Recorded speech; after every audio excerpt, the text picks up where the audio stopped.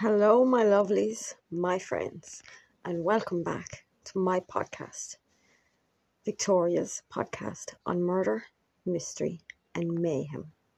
Today, we're going to go inside the disturbing marriage of Carole Hoff and John Wayne Gacy.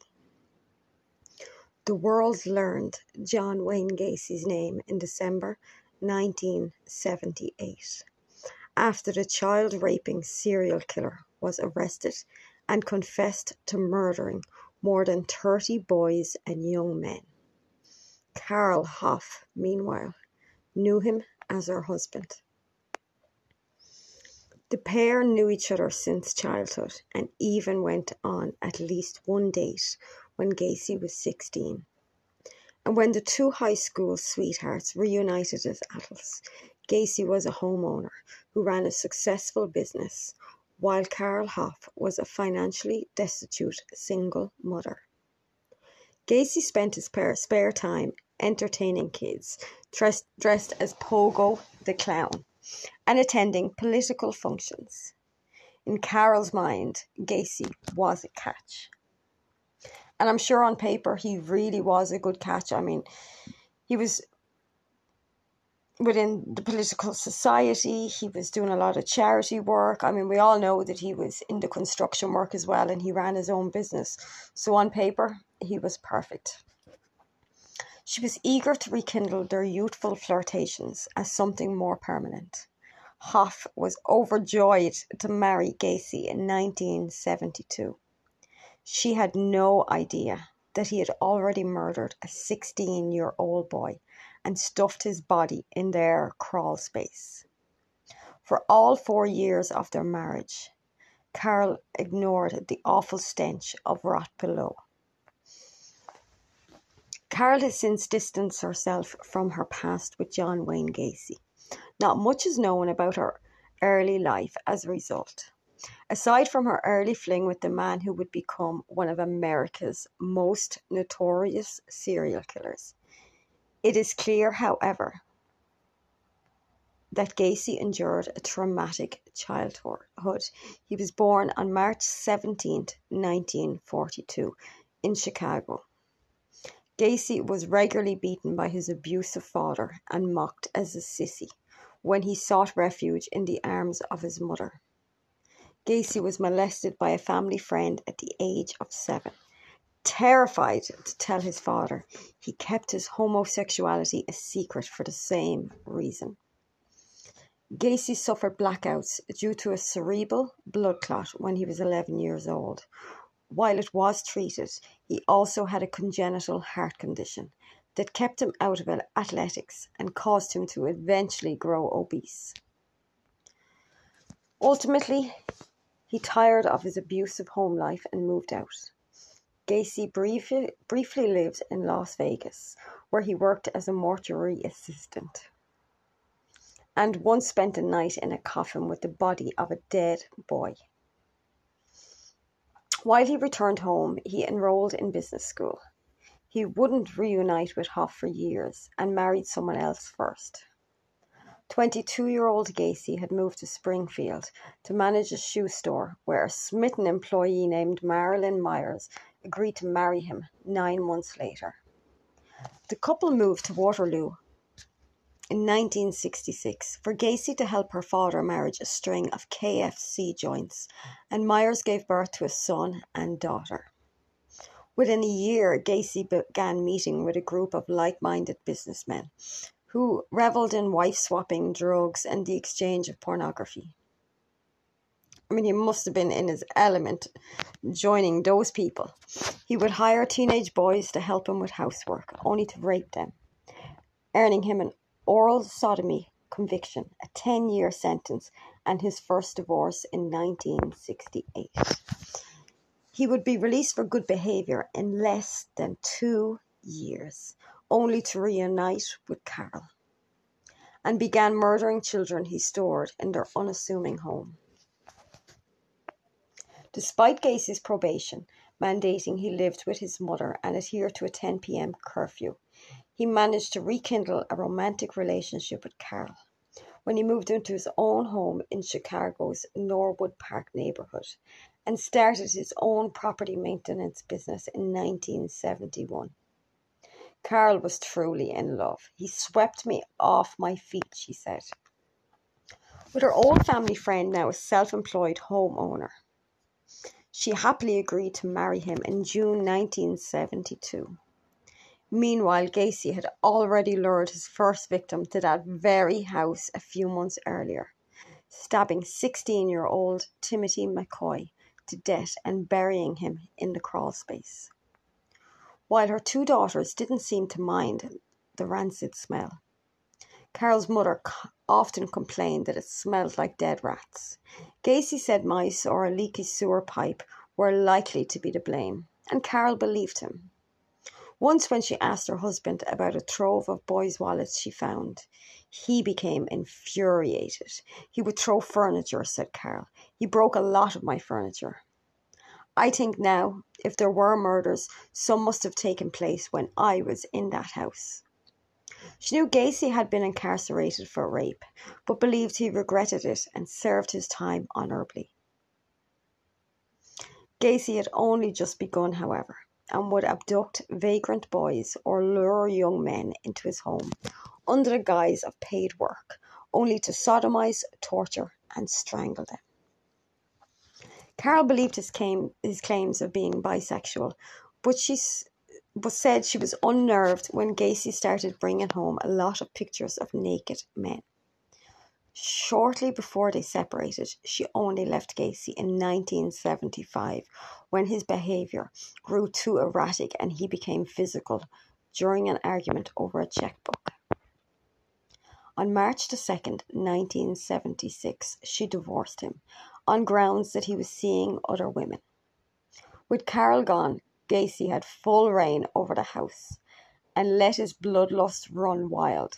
There's no telling if Carole saved her own life by leaving, but Gacy killed dozens of more people once she did.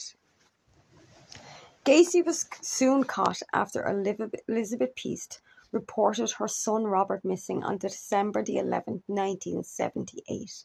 Police questioned Gacy as he'd recently remodeled the pharmacy Robert worked at. While police didn't find the teenager's body at Gacy's house, they did find a receipt that belonged to Robert's friend there. On December 22nd, Gacy confessed to dumping Robert's body in the Des Plaines River.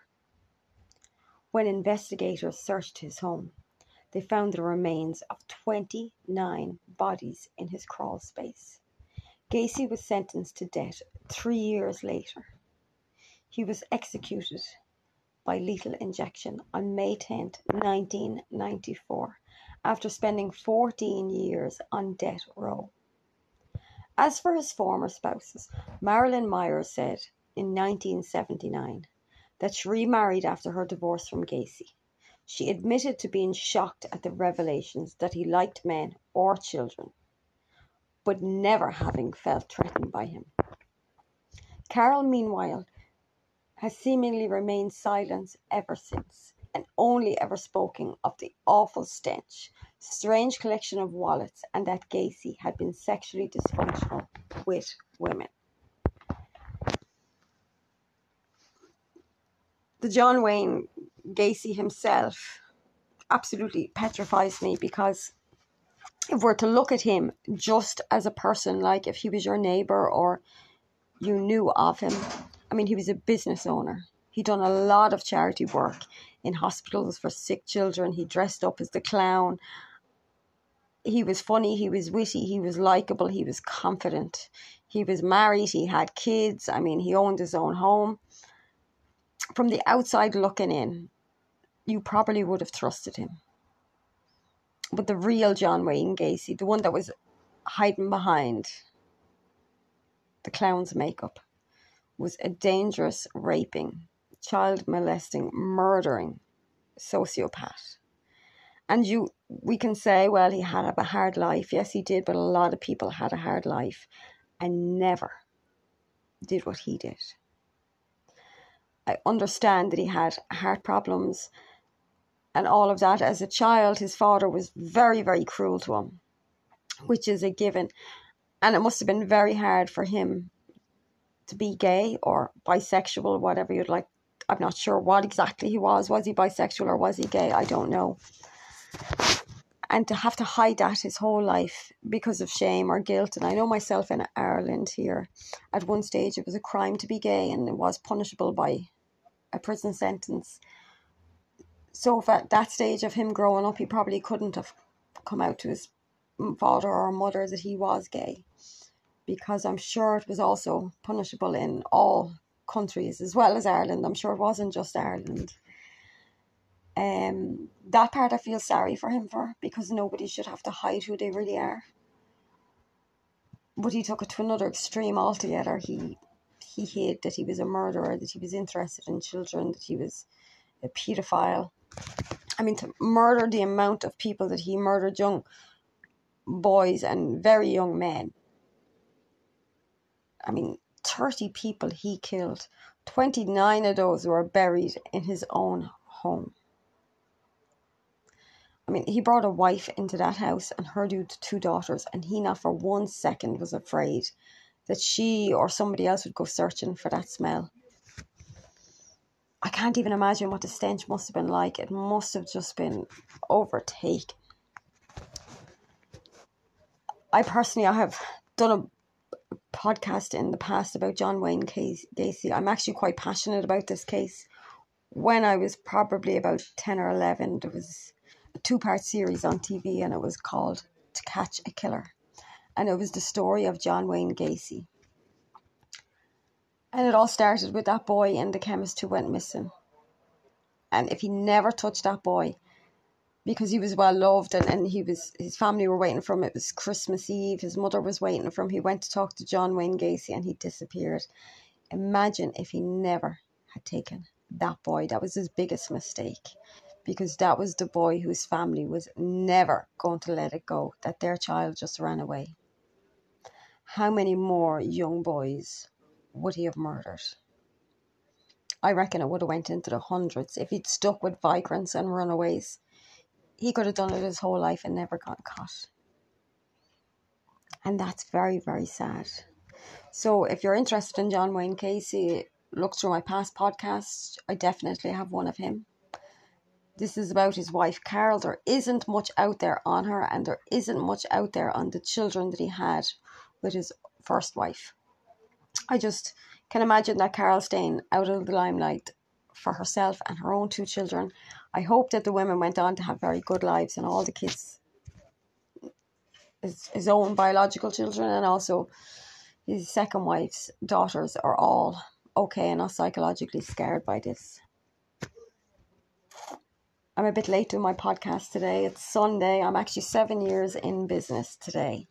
So I was taking it easy, doing a little bit of celebrating. We're actually going away tonight, myself and my husband, in about an hour and a half. He has cricket matches today. So as soon as he comes back, we're going to have a quick bite to eat and hit the road. The weather here in Ireland is absolutely smashing. It's like a dream come true. It is so warm outside. So I was up early this morning. I was out in the garden. I did the garden. Went for a little walk around the park. Came back home, had a little nap because we have a long journey ahead of us tonight. And then I got up then, I had a bite to eat. I ate it in the garden and just out of the shower now, doing my podcast. And then I'm going to pack my stuff for tonight. So I hope you all have an amazing day. Remember, Sunday's a day that you need to really look after yourself. A little bit of self-care. Go for a walk, read a book, have a glass of wine, cook yourself something nice to eat, treat yourself to a takeaway, whatever it is you like. Thank you very much for listening to my podcast. I hope you have an amazing week ahead. Love you all. Bye.